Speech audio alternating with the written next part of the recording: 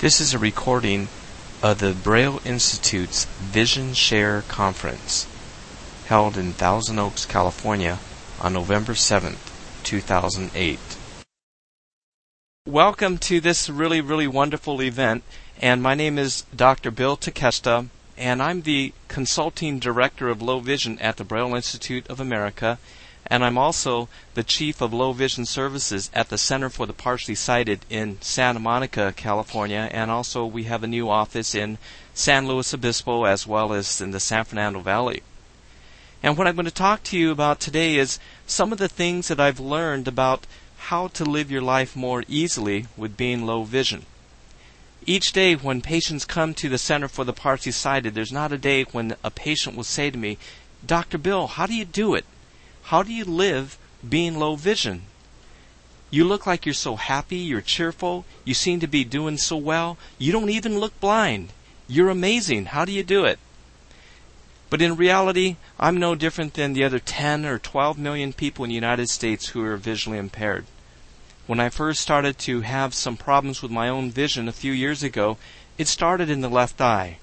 And when my left eye started to be a little bit blurred, I thought it was just maybe I was a little tired. I thought I needed a little more rest. I was in somewhat of a denial stage because I just said, if I go to bed a little earlier, if I eat a little healthier, if I take some vitamins, everything will go back to the way that it was before. But it didn't. And as my vision started to worsen in that left eye, I then started to have problems with driving. When I started to have these types of problems with my depth perception, as I was driving, I would feel a bit anxious. I started to notice that I was driving more slowly. I was driving in the slow lane. I didn't want to drive as often at night. Then, when it started to hit my right eye, as my right eye started to suffer from some of these problems, I then realized, this is real. I went to see so many different types of eye doctors, searching to see if there is something that might be able to fix my vision. But unfortunately, being an eye doctor myself, I knew that this particular diagnosis of this retinal degeneration was something that I feared most.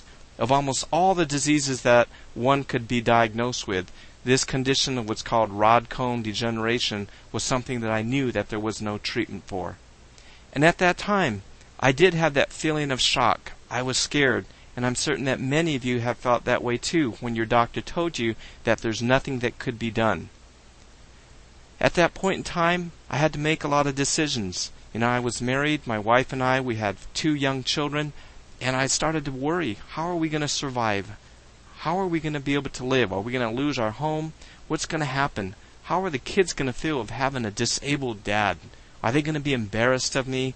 Are things going to be so different and so difficult that it causes emotional stress and such on them? And after I then was forced to sell my practice, I started to then stay at home, and my life really changed. Instead of working 6.5 days a week, I was having all of this free time, and this free time really was something that was really terrible. I know that many people have told me this as that they have retired. They said, I have so much free time. Retirement isn't really what I thought it would be, especially with vision impairment. And for myself, as I had the low vision, I couldn't drive anymore. I couldn't just go to the mall and walk around and go to Best Buy or Home Depot and all those other types of places. I definitely couldn't ask my wife to take me to Home Depot and look at tools. That wouldn't go over very well. And what we found was that with time, I found myself becoming just more and more isolated. People would call. They would actually ask me if I wanted to go out, and I didn't want to go out with my friends who tried to cheer me up. I didn't want to go out because I was too embarrassed that I might have to hold on to them as I was walking. What if I tripped? If I had to grab their arm to walk from one place to another, maybe somebody might make fun of us. They might say that, we're kind of a couple of funny guys or something like that. I actually went to the extent of changing my phone number. I didn't want any more people to call. My wife, I remember, was one Sunday and my kids were home, and I was sitting in my backyard just kind of feeling sorry for myself. And she said, let's take the kids someplace. And I said, no. Why don't you guys go? I really am not feeling well. And I didn't want my kids or anybody to know really what I was thinking. But I said, you guys go. I just don't feel well. And they went. They had a good day. And that whole time that they went, all that I kept thinking to myself was, how could they leave me here? How could they leave me here? What is going on with this? The same thing actually escalated. I started to wonder, how come none of my friends are calling me? You know, I used to take them to Laker games. I used to take them to the Raider games. I used to take them all over the place. And my friends, they're not even calling. Well, I was the fool who changed the phone number, but I still kept feeling sorry for myself. And I really became in such a rut. I was just in the worst situation. If you could think of every negative type of word to say, that was me. I was angry. I was depressed. I felt lonely. I felt sorry for myself. I didn't want to be around people, but yet I wanted people to take care of me. You know, and it even got to a point, I remember one evening I was fixing the cable. You know, I was trying to fix the cable line from our TV, and it was at night, and I was trying to hammer a nail into the joist, and it fell, and I couldn't find it. I had to call my wife, June. I said, June, can you find this? And, you know, she was looking on the ground, and she couldn't find it either, and I was just so frustrated with everything. And I even said something which is one of the worst things that I think I might have ever said. I said, you know, why didn't this happen to you? There was no dinner that night, you know. But my frustration was just to the point where I was so bitter, I was so angry that I took everything out on everybody else. And in my mind, as I was sitting there by myself thinking about things all the time, I said, you know, why is God doing this to me? Here I am. I'm one of the pioneers in the area of low vision. I've been treating children and adults with low vision for years. People are coming to see me from throughout the world. You know, I just said, I could be more productive if I am helping people as a doctor. I used to start to think, I'm going to have to no longer be in the limelight. I used to love, my hobby was going to work. No longer will I be able to treat the children of the stars and the celebrities and the dignitaries of the world. And when I sold my practice, that was a very difficult thing too, because suddenly people were asking my partner all the questions. No more were they asking me what was wrong with this child, or no longer were they asking me of my advice. And I felt as though, you know, I really wasn't needed anymore. And to be quite frank, I had those same feelings that many people with low vision feel, is that I can't go on. I don't want to live. I used to even think to the point, you know what, I am so much more valuable dead than alive because I have life insurance. You know, those types of thoughts even came into my mind. So this went on for many, many months, and one day my older brother, he had called me up and he said, hey Bill, can you do me a favor and can you go with me down to UCLA Hospital? And I said, you know, what do you need me to go down there for you? You know, I'm busy. He goes, no, really, I do need you. I don't need you for anything, but you just got to sit in the car seat because I need a dummy or something so I could go into the carpool lane. So being the nice brother that I am, I said, okay, I'll be your dummy. And so during that same time that I was going through my difficulties, my older brother, he was actually going through his own difficulties. He had suffered from a heart attack, and he lost 70% of the function of his heart. And so we were going down to UCLA that day to see his cardiologist, and as I was waiting for him in the waiting room of the doctors, and the doctor, I could overhear him talking to my brother, telling him, you know, I don't know how long you have to live. He says, we could try to get you a heart transplant. We'll put you on a heart transplant list, but, you know, I just don't know. So as we were going home, I started to ask my brother, I said, is that right? I mean, is this the first time that he told you about this? And he said, no, I've known this. And I said, but God, you seem so normal. You seem so regular. By looking at you, nobody would know that there's anything wrong with you. You know, how come you're not angry? You suffered this heart attack because your doctor told you you had indigestion, when in fact you were having a heart attack. Aren't you angry? And what he told me, he says, you know, being angry is not going to change any of this.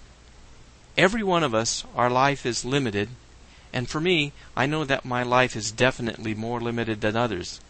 So I'm going to just really value each day, each hour, and each minute, because it might be my last. And so I started to think about that, and I just said, you know, what a wonderful attitude he has. I just really didn't know how he had that. And this whole time I kept thinking about myself, how I can't see very well, and I can't play basketball anymore, or maybe I won't be able to see what my daughter looks like if she ever gets married, or, all of these things I was thinking about myself. And at the meantime, I could see where my brother is just hanging on and enjoying every single day. And it made me realize that my own particular fears, my own psychological set, and my attitude was actually causing me to waste my life away. So from that point in time, I realized, you know what, Bill? You have to change your attitude. You just have the wrong attitude. You have just the worst attitude. And so I started to think, and I started to really evaluate myself. And my brother, we would then start to go to breakfast, and we would have a lot of different discussions. And one of the things that helped my brother with his ability to actually reconcile with his whole situation was he started to go to church. He started talking about church and different types of things like that. And church may not be for everybody, but it definitely was something for him. And I said, you know what? It's good enough for him. I'll go try it. And I started to meet other people at church. And I started to realize that everybody, no matter who you are, they all have problems. I started to think about all of these movie stars and celebrities and dignitaries that would come to my office for me to treat their kids. They had their own problems, because for their kids to come to see me, their kids had to have certain types of problems, such as reading disabilities, dyslexia. So I realized that everybody has problems, and there's certain things that we actually have no control of. We don't have really any control if there's going to be a terrorist attack.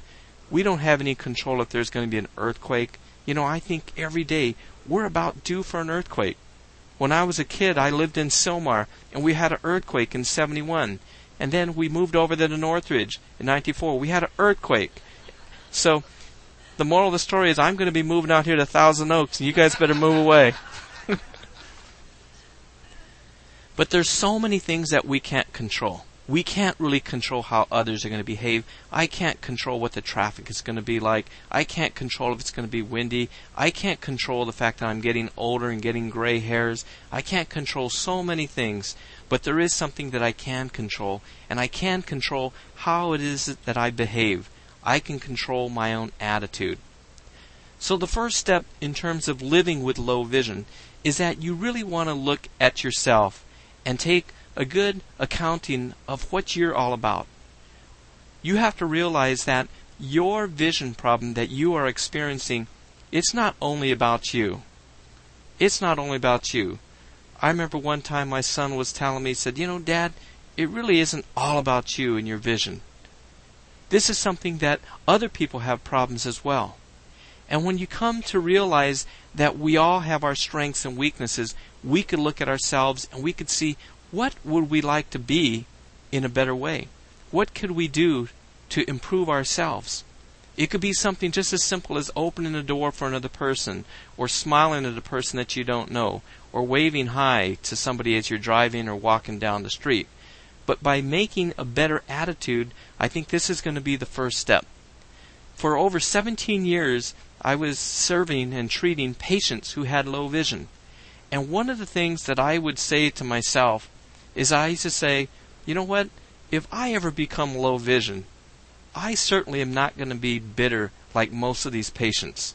And I'll tell you, most of the patients that we see at the Center for the Partially Sighted, these are some very, very bitter people. And I said to myself, I never want to be like that. And when I first lost my vision, I was 10 times worse. I was the worst of the worst. I had seen so many times where there are people who are visually impaired or blind, and many times there's a sense that they feel everybody needs to change for them. Granted, it's very, very helpful if society understands what we as visually impaired people need, but on the other hand, everybody doesn't have to change everything as their life to meet our needs. So I started to think about, how can I change my attitude? And one of the things that I first did was I started to think, what are all the things that I am grateful for? I just got on my computer and I started to type out every single thing that I was grateful for. And I started to do that every morning when I woke up. And the first thing that always comes to my mind each morning when I wake up is, I am so grateful that my family is okay.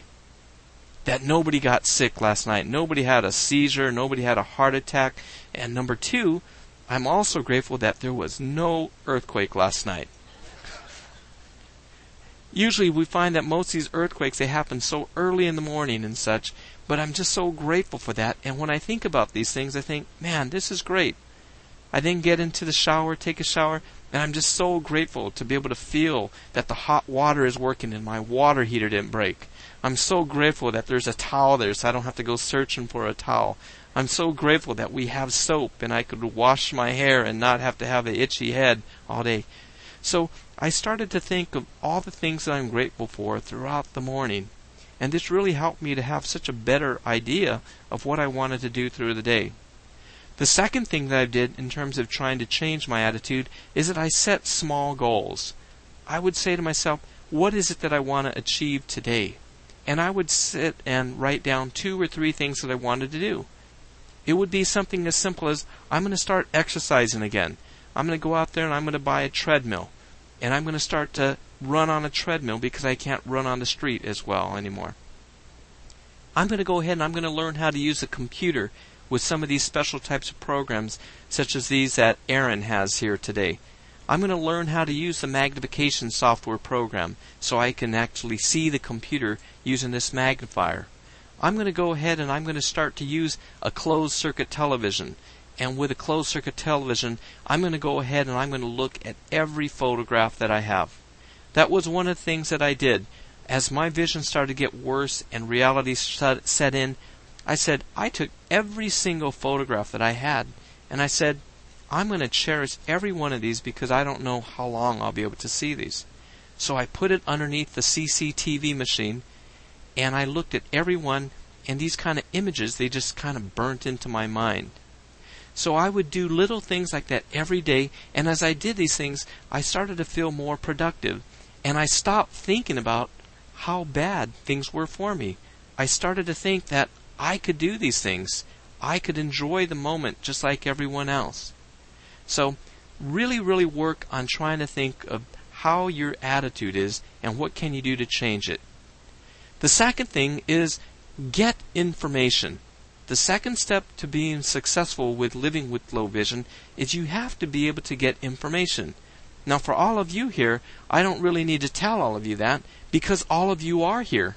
You are all here to get information from Jan Merrill from the VA. It's going to be Miss Wolf from Department of Rehab. You're going to look about getting some of these telephones from CTAP. There's all of these different types of resources available, but you need to get as much information possible. The first step in trying to get information is that you do need to understand the differences between all of the different types of eye care professionals. Many times people, they get optometrists and ophthalmologists and all of these words confused.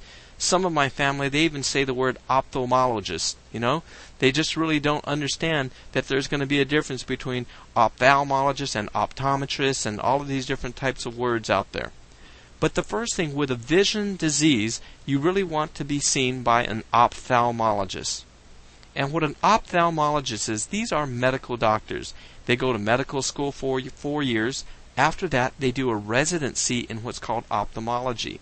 And during the residency, that is when they learn how to actually diagnose and surgically treat different types of visual conditions. Some of these ophthalmologists go to school after that, and this is what's called a fellowship. Some of these doctors will then specialize in the retina. So they might be a retina specialist who specializes in macular degeneration. Another person might specialize just in glaucoma. Another one might just specialize in cataracts. So it's very important that you see an ophthalmologist who specializes in your precise condition, because otherwise you may not be getting the treatment that you need. There have been some just tremendous advances in medical technology over the past 5 years. And we now know that there are now treatments that can treat macular degeneration, specifically the wet form of macular degeneration, with different types of medications. Avastin, Lucentis, these are different types of medications that could stop the eye from leaking blood and fluid. We also know that there are now new treatments for glaucoma, so that we can surgically remove different types of particles that are blocking the flow of the fluid in the eye, and with this type of surgery the pressure could be reduced, and many people can be preventing their vision loss by seeing a ophthalmologist who specializes in glaucoma. We have other types of treatments now where there are new different types of steroidal medications that could be injected into the eyes of people who have diabetic retinopathy. And I had a patient just 2 weeks ago that came in to see us, and the first thing that we noted was that inside the eye there was blood and fluid. So we referred this patient with diabetes to a retina specialist. His vision when he came in to see us, he was classified as being legally blind.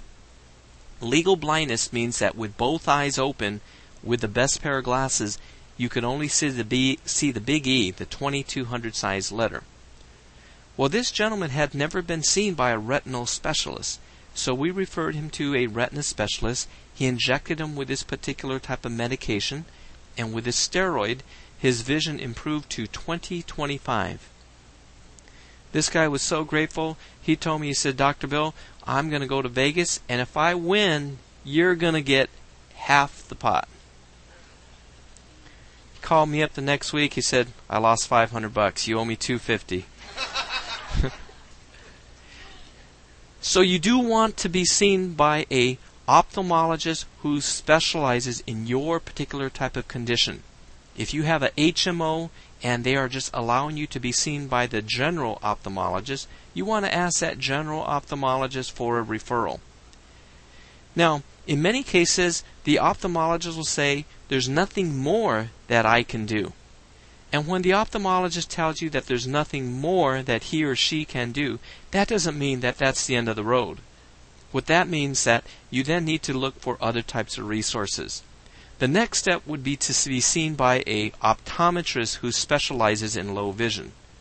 Now, this is really something that's kind of hard to come by because fewer than 1% of all of the eye care professionals in the United States specialize in the field of low vision. But there are both optometrists and ophthalmologists who specialize in low vision. Now, what an optometrist is, optometrists are what are called the primary eye care professional. What an optometrist does, they go to 4 years of undergraduate school to get their bachelor's degree. We then go to 4 years of optometry school, and during those 4 years of optometry school, we learn how to diagnose and treat different types of eye conditions. Eye diseases such as macular degeneration, glaucoma, retinitis pigmentosa. We learn how to fit people with glasses and contact lenses, and we do different types of treatments such as vision therapy. One of the things that we're going to be seeing more and more of is people coming back from the war who have suffered from explosions, and these explosions have caused traumatic head injury. And this is where the visual parts of the brain have been damaged so they don't see normally. So low vision optometrists, they specialize in treating anybody who has vision problems that might be related to the eyes or to the brain. And what we do as low vision optometrists, we actually do what's called a functional vision assessment. When you go to many ophthalmology offices, they will check how well you see. They'll put up the big E at the end of the room. You know, I've had this over and over and over as I was seeing the retina doctors. And that's pretty much all that they would do. They would measure whether or not I could see that E across the room with my right eye or with my left eye. But they really wouldn't test things such as my color vision, my depth perception. How do I see in the very bright light? How do I see in the dark? How do I see colors? How do I see different shades of gray? Well, these are very, very important visual skills that affect how you function in life. There are many times that we'll see people who have retinitis pigmentosa, for example, and they may have 20/20 eyesight, but you see the way that they walk, and they're tripping and stumbling and falling, and that's because they don't have night vision, they don't have good peripheral vision, and they don't have contrast vision. We also see people who have macular degeneration, and their vision might be fairly good. Their vision might be 20/40 or 20/50, but yet they say that they can't see steps and curbs. They say that they can't identify their medications. They say that they can't see photographs. And this is because the macular degeneration has affected their color vision. It's affected their depth perception. It's affected their contrast vision. So what low vision optometrists do, we determine the patient's strengths and weaknesses, and based on that, we can then design specialized glasses, contact lenses, and different types of low vision aids that can enhance those particular types of weaknesses. For example, many people with macular degeneration, they have reduced contrast sensitivity. What that means is they could see things quite well if it's a black letter on a white piece of paper. But how many things are truly black on a real clean white piece of paper? If you read a newspaper, it's gray on gray. If you're walking up and down stairs, concrete steps and curbs, you got gray on gray. Almost everything that you're seeing as you're driving, you're going to see gray concrete. You're going to see that the asphalt is gray. So contrast sensitivity is something that's very, very important. And what we find is that many times by prescribing specialized types of filters, a person's vision, their contrast will improve. And so I know today that Joe from Eschenbach, they have some samples of just some shields that will fit over on top of your glasses. Many people with macular degeneration and diabetic retinopathy, they do very, very well with a yellow, a amber, or a brown type of filter. Your low vision optometrist is also going to help you to preserve your vision. What we do is we tell our patients to check their vision on a daily basis with something called an Amsler grid. This is something that looks like graph paper. You could just go get a piece of graph paper, cover one eye, look at that graph paper, and if you notice that there's areas that the lines are wavy, then that means that you might be having a leak inside your macula. You need to go see your retina specialist right away. We also recommend that our patients are taking different types of vitamins. What we know is that there was a study called the ARED study, and what this national study found was that people with moderate to severe macular degeneration, that their vision was either stabilized or even in some cases it improved when they took this particular type of vitamin that consisted of beta-carotene, vitamin C, vitamin E, and zinc. Now, one of the things, if you're interested in looking for some of these types of vitamins, you might just want to contact your optometrist or your ophthalmologist and ask them if they do have some samples of something called PreserVision. PreserVision is an over-the-counter vitamin, and it comes in two formulas, and it's really important that you understand this, because if you're a smoker, you want to take the formula for smokers. This is really, really important for a couple of reasons, is that people who smoke or who have smoked, if they take beta-carotene, which develops into vitamin A, it can cause you to develop lung cancer. Okay? So if you are going to be taking any of these kinds of vitamins, consult with your doctors. We also tell our patients to stop smoking because we know that smoking is the strongest predictor for people to be getting macular degeneration. It's even stronger than being exposed to the direct sunlight. In years past, there were many theories that thought that the sunlight, especially the ultraviolet and the blue colors of light, it would cause significant damage to the retinas of people with retinitis pigmentosa and macular degeneration. But we now know that smoking is a much stronger predictor. Speaking about this type of concern about the ultraviolet light, we still do recommend that people will wear these types of sunglasses that filter out the ultraviolet light when they're outdoors. But most sunglasses and most clear glasses do filter out the ultraviolet light. Another type of a controversy is a concern about something called full spectrum lighting. One of the things that you can now buy are light bulbs that are called full spectrum, and the intention of full spectrum is that it's supposed to simulate the sunlight. By having this type of simulation of sunlight, there is the ultraviolet and the blue light. But what we do know now is that there really are not conclusive studies that show that these types of light bulbs will promote vision loss in people with macular degeneration, diabetic retinopathy, or retinitis pigmentosa. In fact, some of the studies have suggested that being under a full spectrum fluorescent light, like in a building such as this, for 8 hours is about equivalent to being outdoors in the sunlight for 1 minute. So when people get overly concerned about the concerns of full spectrum fluorescent lighting, I don't know that you really have to be overly concerned, but you can talk to your doctor who can tell you whether or not you should or should not be under that type of lighting. If your doctor does tell you that you should avoid it because of your particular retinal condition, then you can be seen by a low vision optometrist who can design these particular types of glasses for you. The low vision optometrist will also design customized types of glasses that can help you to be able to read, to be able to cook, to be able to write, and even in some cases, many people with low vision can even drive with these specialized types of low vision aids.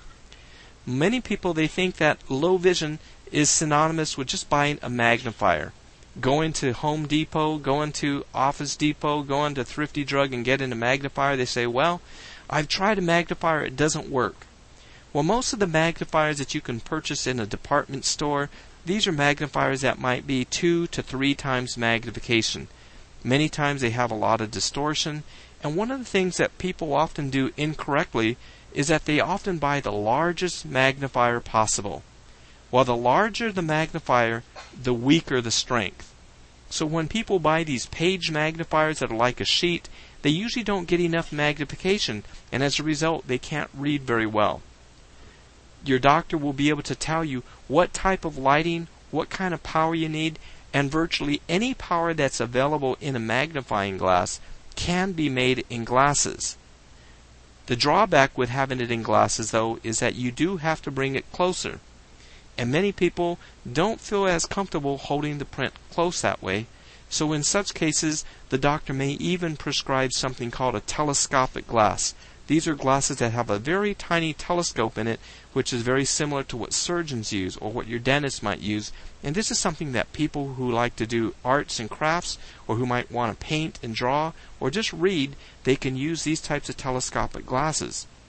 These telescopic glasses are also legal for driving in the state of California as well as many other states, to be allowing a person with low vision to drive.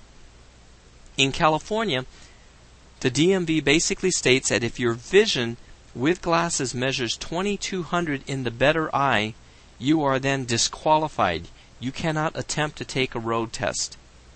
On the other hand, if your vision is better than 2200, you can then take that particular type of road test, and you will have to have a special vision exam performed by your doctor. This doctor will then fill out this form and tell the DMV what is your peripheral vision, what is your depth perception, what is your contrast vision. All of these different specific visual skills will be described in this form, and then the DMV will allow you to take a road test. So in some cases, the DMV may state that you have to use the telescopic glasses to drive, and in other cases, they will state that you do not have to use that telescopic pair of glasses to drive. So even though you may be visually impaired, the question of driving is not something that is completely out of order. And what we do is that after we prescribe these types of visual aids for our patients, we teach them how to use it, and then we will refer them, in many cases, to different types of agencies that work with people on their driving. For example, in the San Fernando Valley, Northridge Hospital has a very intensive low vision drivers program where people could learn to drive with these types of bioptic telescopes. There's a lot of other types of information that you want to try to get. If you're still having difficulties with motivating yourself, I found it very helpful to get different types of books. I would get books from the Braille Institute. And if you are classified as being legally blind by your low vision doctor, you can then qualify many of these different types of resources. If you're having difficulties with dialing the telephone, the CTAP, California Telephone Access Program, they can actually provide you with a large print phone. They can provide you with a cordless phone. And with these particular types of telephone services, you can access all kinds of different material. The most common complaint that people say that they can't do, they say that they miss reading. Well, I miss reading too. You know, I used to be such a cheap guy. I would go to Barnes & Noble. I'd never buy a book. I would just kind of walk around and read books in there, and I couldn't do it anymore. But I found there's another way that a cheapskate like me could get books, and that would be through the Braille Institute. They'll send you a machine. You could listen to these different types of books, and there were a lot of different types of books that I listened to that were very, very inspirational and uplifting, and they motivated me to go ahead and do things. I read a book that was written by Christopher Reeves. You might remember the actor. He was Superman, and he fell off of a horse and became a quadriplegic. But it was something, when I read his book and learned about how hard he was struggling to live each day It made me really say, you know what, I need to enjoy life to the same level. I also read different types of books that would help me in terms of with learning how to get different types of things done. I found out that I could actually access telephone newspapers.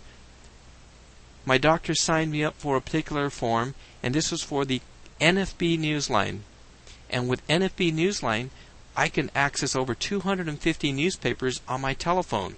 So, the way that I get things done, I'd go on the treadmill, connect my cordless telephone to a headphone, and I would listen to the New York Times and the Wall Street Journal, and I wouldn't have to even, leave home to try to find these things. So I was able to read again. I also then learned about different types of organizations that would offer different things called podcasts, where I could go on my computer and I could listen to tutorials to learn how to use a computer as a blind person. I would listen to podcasts that would teach me how to cook, and I learned to cook using a microwave oven and using different types of techniques. So one of the things that I encourage you to do is to visit one organization. It's a nonprofit that is called AIRS LA, AIRS LA. And that stands for the Audio Internet Reading Service of Los Angeles. And they are the people who are actually hosting many of the different types of educational seminars that the Braille Institute puts on, the Foundation Fighting Blindness. And there's also a series in AIRS LA that I invite you to listen to, and it is called Living with Low Vision. Years ago, the Braille Institute put together some tremendously effective programs called Sound Solutions. And with these particular types of recordings, it helps you to learn how to cook or how to sort your clothes. Some of the things that's very, very helpful. My wife said, Bill, you can't just go around wearing black pants and white shirt for the rest of your life just because you don't have to sort your clothes that way. But, for me, it was easier. It doesn't matter what I look like, Instead of being embarrassed of putting on a burgundy shoe and a black shoe, I just got every shoe a black shoe, every sock a black sock, every pants black pants. And what I do is that with this combination, I could just change the tie. So, it makes it a lot easier. But I learned through the Sound Solutions different ways of labeling your clothing, that you could label your clothing with safety pins and such. And I think that later on today, you might want to speak with Anita Arakawa. She got a Japanese last name, and I can't even say it being Japanese, huh? But Anita Arakawa and Dunya, they used to both work for us at the Center for the Partially Sighted before they took a position at the Veterans. So they used to run our Independent Living Skills program. So you need to realize that there are specialists, teachers for the visually impaired, teachers such as Anita who have a master's degree in vision rehabilitation. And they can teach you all these different things. How do you cook? How do you sort your clothes? How do you shave? I find for a lot of people they have difficulties with shaving. They might just prefer to use the electric razors compared to using a bladed razor. As far as combing your hair and things like that, there's different types of techniques. For myself, I just learned to cut my own hair. Believe it or not, you might say, how do you cut your own hair? Well, I just covered up. For those of you who might be very low vision, can't see my hair here, I just cover it with a ton of gel. So it covers up all the flaws and things like that. And, the reflection of my black hair, it covers up the gray hairs and things. So there's so many different types of people out there who can help you. We know that there's other types of things, such as if you're having difficulties identifying your medications, there's medication labelers. There's different types of real simple techniques where you could put rubber bands, one rubber band around one medication. If you're taking glaucoma, we will tell the patient to put one rubber band around one medication, 2 rubber bands around the eye drop that you have to take twice a day. There's many, many different types of strategies that are available. So you want to speak with people who are teachers for the visually impaired. You might also consult with different occupational therapists. There are now many occupational therapists who are learning to do this type of vision rehabilitation. Another thing that could be also very, very helpful is to seek the assistance of counseling. Now, for me, I said, there's no way that I'm going to see a shrink. All of our staff at the Center for the Partially Sighted said, Dr. Bill, gosh, I think it'd be nice. Maybe you could have lunch with Pam. And I'm thinking, okay, I've never had lunch with Pam in my life. Pam's a psychologist. They think that I'm crazy. And I didn't. I did not go. I said, no, I'm doing fine. But what happened was that I did go to a different type of a meeting. And this was the Cal State Northridge Technology meeting. And I met so many people who were also low vision. And I saw so many other people who were low vision. I talked to them, and I learned so many tricks as to how to do things. I learned what was the best software that they used if they wanted to scan something. I learned what was the best magnification program. I learned what was the best screen reading program. And you know, what I have found is that by speaking to other people who are visually impaired, I learned more than everything that I ever learned in eye doctor school in all of those years. People who are going through it, they have the solutions. One of the things that was really very helpful, I remember I was talking to this one gentleman, and I said, you know, one of the things when I go to restaurants, I'm a little bit embarrassed because sometimes I go to a restaurant, I can't read the menu, the waiters, they see me walking in here with a cane, and they're always over there, they're asking my wife, what does he want? What would he like to have? You know? And I said, gosh, sometimes it just makes me so angry, I feel like saying something. And he just said to me, just tell the guy. He says, well, she can't talk, and she would like to have a Caesar salad, and I'd like to have this. So by making a joke out of a lot of things, a lot of times it helps people, because many people have never encountered a person with low vision, because many people with low vision were like I was when I first became low vision. They're isolated. They don't leave the home.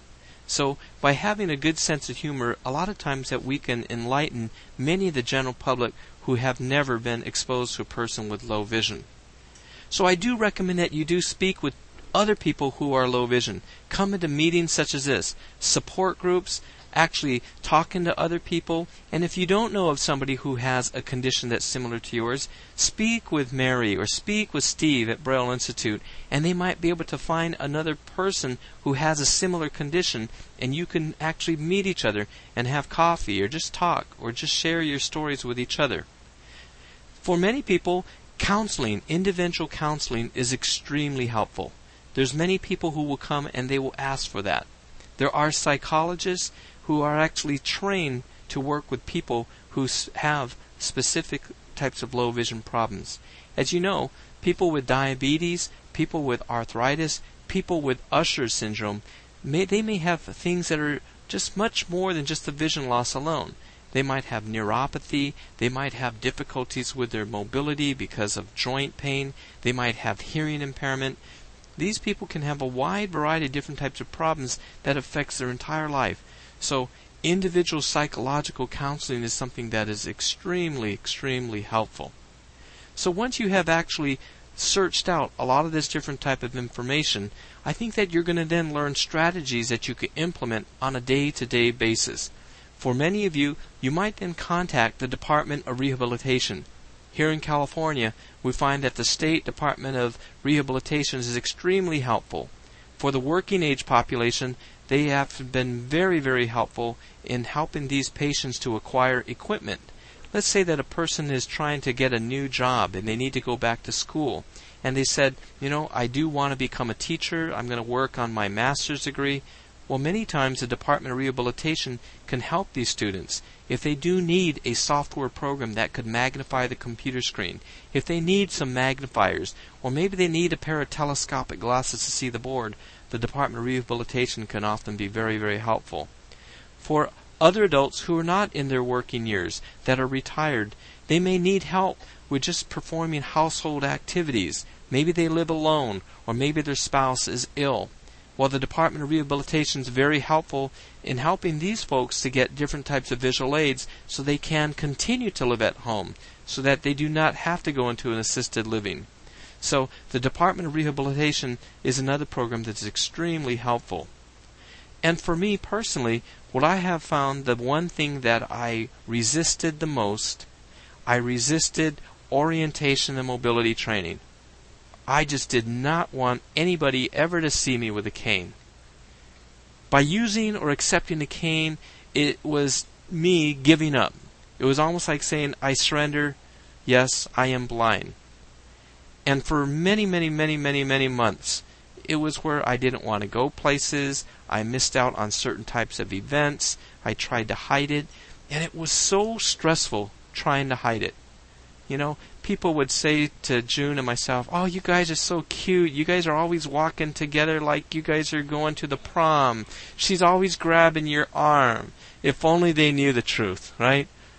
If she wasn't there, I'd be saying, "June, where are you?" I needed her to help me to get around. So I then decided I need to go ahead, I need to have some orientation mobility. And at this point in time, of all the things that I have actually received training on, I value orientation and mobility the most. I take this cane with me just the way that I used to take my car keys. This has been something that's given me the ability to be much more comfortable and much more relaxed. But it also gets back to the point where you could see that for me personally, it was something that I was hiding this, and I was hiding myself. I was isolated. I had the attitude that people were going to think of me differently if they knew that I was blind or if I was low vision. I really thought that people would think less of me if I wasn't Dr. Bill Takeshita anymore. And what I have learned through this entire experience of going from being fully sighted to being partially sighted to being legally blind and now being totally blind, I've experienced all of it. And what I could say right now is that life being blind, life being low vision, it really isn't bad. It really is just different. And I hope that from today's lecture and from you going to some of these different booths and again visiting the Braille Institutes through airsla.org, you can access the information that you need to empower you. So, thank you very, very much. And at this time, we'll take any questions you may have. Any questions? And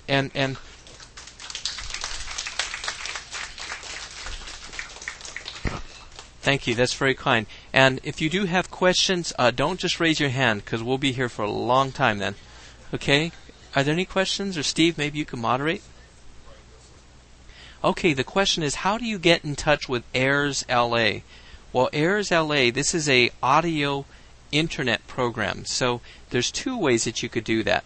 One way is that you could use a computer to get onto the internet, and then you go to www.airsla.org. And once you get to that page, there's many different categories. If you want entertainment, we have entertainment such as magazines from Sports Illustrated, Oprah Magazine, Cosmopolitan, 17. We have a lot of entertainment. We also have other types of podcasts that are going to be old radio shows. Radio shows from the 20s, 30s, and 40s. There's also a lot of these seminars that the Braille Institute has put on. So if you want to learn about the latest research in macular degeneration or glaucoma or in diabetic retinopathy, there's these types of seminars. So there's a lot of content on there. And this is something it's free. You don't have to sign up. You don't have to put your email or anything. If you don't have a computer, there's another option, is that there are things that are called internet radios. And with the internet radio, it's just like a radio, and you might need to have somebody to help you to set up. But with that, you could then have Airs LA and these shows to come onto your radio. Now, a third way is if you have nephews, nieces, kids, grandkids, anybody who's at least 5 years old, these kids now, they could get on the computer and they can actually download what is called downloading these shows. And these shows can then be played on these different types of players, like you might have heard of iPods and things like that. The latest iPod Nano, it does have voice. So if you're totally blind, you could listen to it on an iPod Nano, and you could then find which seminars and which movies or other shows you want to listen to. A last type of option that you have is that a company called Humanware, they have another type of a reader, and this is called the Victor Reader Stream. And this is something that will play your talking books. Let's say that you get books from Bookshare.org or Audible.com. These are companies that do have tons and tons of books, and then you could then have these things played on this very small portable player. It's about the size of a deck of cards, and it could play almost every type of book available. Okay? Another question? And the address for that, and I think we handed out cards, but it is www.airsla.org. Okay, so those are there. And again, I encourage all of you to listen to the Braille Institute series. It's called Sound Solutions. You'll get a lot of information as to how to do the daily activities. Okay, cooking, the use of contrast, the types of lighting, all kinds of good things there. Okay, the question is that she's had cataract surgery, and then she also had to have cornea surgery, and then her eyelid isn't closing all the way. Well, the thing that I would recommend is that you do want to be seen by an ophthalmologist who does specialize in the cornea and the eyelid. There's many times that a person, when we sleep, you might look at family members, and as they're sleeping, you may notice that their eyes do not completely close. And the front of the eye, the cornea, that will become dry, and as it becomes dried out, it gets scar tissue, and that will reduce your vision. So there's a couple of things about that. There are ophthalmic surgeons, and these are ophthalmic plastic surgeons who only specialize in the eyelid, and many times they could do a very, very easy surgery that will help that eyelid to close. In the meantime, there are different types of eye drops that you might either talk to your doctor about.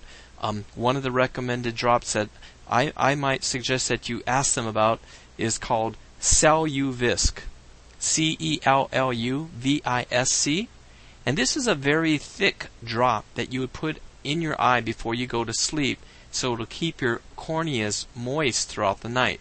You could also use a humidifier in the room, and in some cases we even tell people that they could actually use a gel, but the gel sometimes gets a little bit messy. This drop does not have any kind of preservative, so it's safe. But overall, I think the first thing would be let's see if an ophthalmologist who specializes in the cornea could be helpful. And I think that after that, you could then benefit from being seen by a low vision optometrist to see if they could improve your vision with these specialized glasses. Next. Okay, and the question is, she's part of a HMO, so that would be some of the things that you would do. You would ask your primary care physician in the HMO to refer you to the specialist. Yes? Yeah, I think that's very wise. I think that's wise. If you're able to do things quite well, then you don't have to go forward and do different types of surgery on your better seeing eye. You have to be very, very careful with those sorts of things. So I think that's a wise decision. Everything that you've said so far seems to be a type of a decision that is expected. In other words, the insertion of this particular type of a gold plate in your eyelid to help the eyelid to close, that is something that is very commonly done. So that sounds like they are doing the right type of treatment for you. If they're telling you that you have to do surgery to the left eye, you just want to again be careful, and maybe at that point in time it might be beneficial to get another opinion from a different type of a doctor. Okay? Other questions? Yeah, what she is just saying is that, at UCLA's Jules Stein Eye Institute, they have specialists that specialize in glaucoma or cataracts or everything. USC has specialists. There's specialists all over the place. But again, as you said, the limitation is, again, your insurance. Okay, any other questions? Okay, that's a very, very good question. And the question, she says, is she had a friend or a client who went to a low vision optometrist, and the low vision optometrist told the patient that they needed these glasses, and the patient said, I spent all this money on these glasses and I really don't see any better. How should you handle that? You should be empowered. Okay? You guys have to take care of yourself, and you know what's right.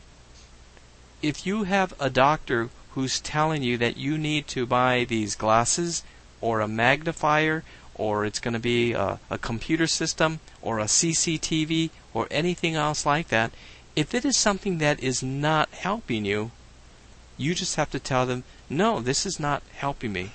Thank you very much.